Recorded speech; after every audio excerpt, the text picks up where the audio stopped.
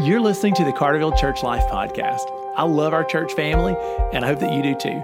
Our goal is that the episodes of this podcast would keep us connected and focused while we're scattered for our week on missions together. I hope that you're blessed by what you hear today. Hey, church family, welcome back to the podcast. I'm glad that you tuned in today. Can you believe that we are over 350 episodes into the podcast? Blows my mind. We started the podcast because we wanted to remember that we were the church family. We were joined together. We belong to each other all week long, not just on Sundays and Wednesdays when we gather, but for the entire week. We share a common family and a common mission. And so thanks for using the podcast to help us remember that. Quick shout out today. I want to give a shout out to Hannah and Abigail Watkins, who listen to the podcast on their way to school every day. Thank you, ladies, for supporting the podcast and for listening to our content. I hope that it is useful to you. Church family, I would like to read from the Psalms some for the next few days. And the reason for that is just because I returned to the Psalms this past weekend. Lindsay and I went out of town to celebrate our 20th anniversary. Technically, the anniversary is not until the end of May, and many of you know that. But this was a moment where we had the opportunity to make a little block in our schedule. We have a pretty busy spring, so this was a weekend we could afford to do it. So we went away. And my devotional reading was the Psalms. I read several of the Psalms, and I have enjoyed my return to the Psalter. I wanted to share some of the fruit with my church family. So let me set it up this way. When I first read the Psalms as a mature Bible reader in college, I was a little disappointed, and I wanted to tell you why. The Psalms are praised in the church. People talk about the Psalms and how uplifting and encouraging and powerful and beautiful they really are. And so, as a maturing Bible reader, when I first started to really dig into Scripture, I was ready to read the Psalms for myself. And I could not wait to walk through this rich treasure trove of encouraging Scripture. And I learned as I read the Psalms that many of the Psalms are exactly what I was told they would be. They were powerful, they were beautiful, they were rich, and they were deep. But some of the Psalms, for me, were mellow or lamenting. And I learned that the Psalter is actually not just one-sided. It's actually very, very colorful. It really reflects the human experience with God, with ups and downs. And so the first time I read through the Psalms, I was kind of bummed out because I went to the Psalms just looking for these feel-good psalms, this poetry, these worship songs. They're just going to elevate my soul and my spirit. And I wasn't ready for some of the raw emotion or the honest conversations with God. And to be honest with you, my first time through the Psalms as a mature Bible reader, I was a little disappointed. And then I began to read them more. And as I had a little more experience and a little bit more life under my belt, the Psalms began to take a different form for me. And I loved not only the feel-good, upbeat Psalms, but also some of the teaching Psalms or the Psalms of lament. I began to appreciate most of the Psalms and the human experience that they really reflected, and they got a little deeper. Well, my journey took a major turn in seminary. One of the most impactful people in my life was a seminary professor named David Howard. Dr. Howard was my Hebrew professor at New Orleans Seminary, and he taught a course on the Psalms in Hebrew. We translated several of them, obviously not all 150. We translated several of the Psalms. We studied the Psalms. We learned a lot about them. And one of the things that my professor made us do is to keep a devotional journal. Seriously, we were graded on the one hand for translating Hebrew, but on the other hand for keeping a daily journal where we read each one of the Psalms and wrote our understanding of the psalm, but also our prayerful response to it. And that exercise, here I am 20 plus years later, made a mark on my heart.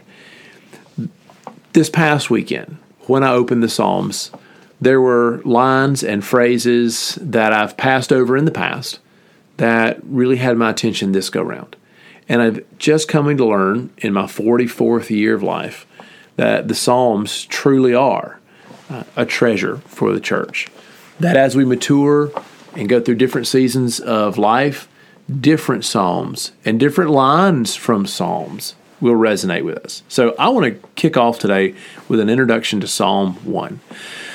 There's 150 Psalms, and they're placed in some order, but we don't totally understand the order. There are some things we can understand about the patterns when we look at these books of the Psalms. There's actually 5 books put together to make the Psalter.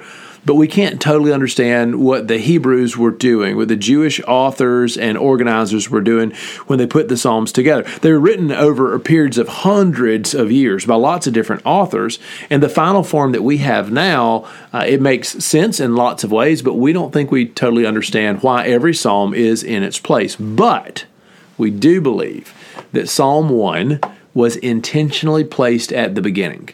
It is the entranceway into the Psalms. This is the psalm that is supposed to help a reader be ready for the wisdom and character of God that they're going to discover on their journey through this cathedral of 150 psalms. So Psalm 1, let me share it with you.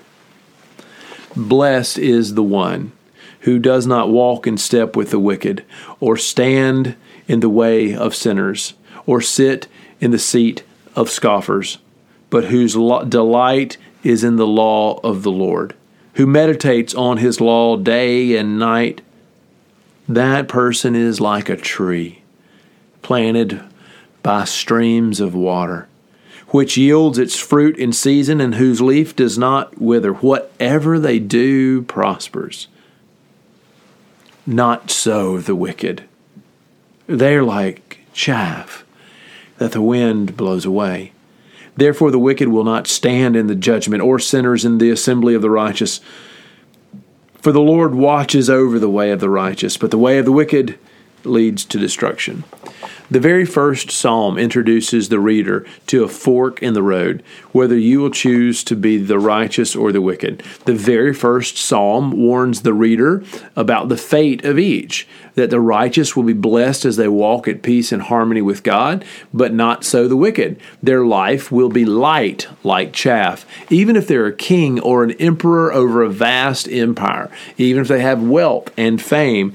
In the Psalter, their life amounts to chaff that will blow away, like the hull, the shuck around a little wheat seed that blows away lightly in the wind. And so the first psalm presents this fork in the road and reminds you that the wicked will not stand in the judgment. So measure yourself well. Psalm 1 is considered a teaching psalm, a didactic psalm.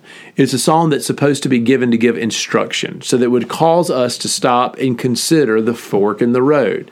It calls us to consider the path of our life. And so I want to encourage Carterville to consider the same thing. Today I want to encourage you to choose that you will be a person who will not walk with the wicked, stand with the sinners, or sit with the scoffers. This is a progression where you see a person first walking, then standing, and then sitting. And the idea is that this person is getting deeper and deeper into sin. Their life is losing traction in the right way until they're stuck really in a rut with the scoffer, sitting by the roadside mocking God, mocking others, and causing nothing but trouble. Rather than ruling over God's creation in a good way, they are just bringing harm. So I want to encourage you, don't walk in the way of the wicked. Choose your company well. Choose your direction well. When I read this passage, it tells you the righteous person's life is like a tree that's planted by water. The point there is that it's not going to suffer a drought. It's not going to wither up and die. They will bear fruit. I hear echoes in John 15 when Jesus says that he's the vine, we're the branches, and we'll bear fruit if we abide in him.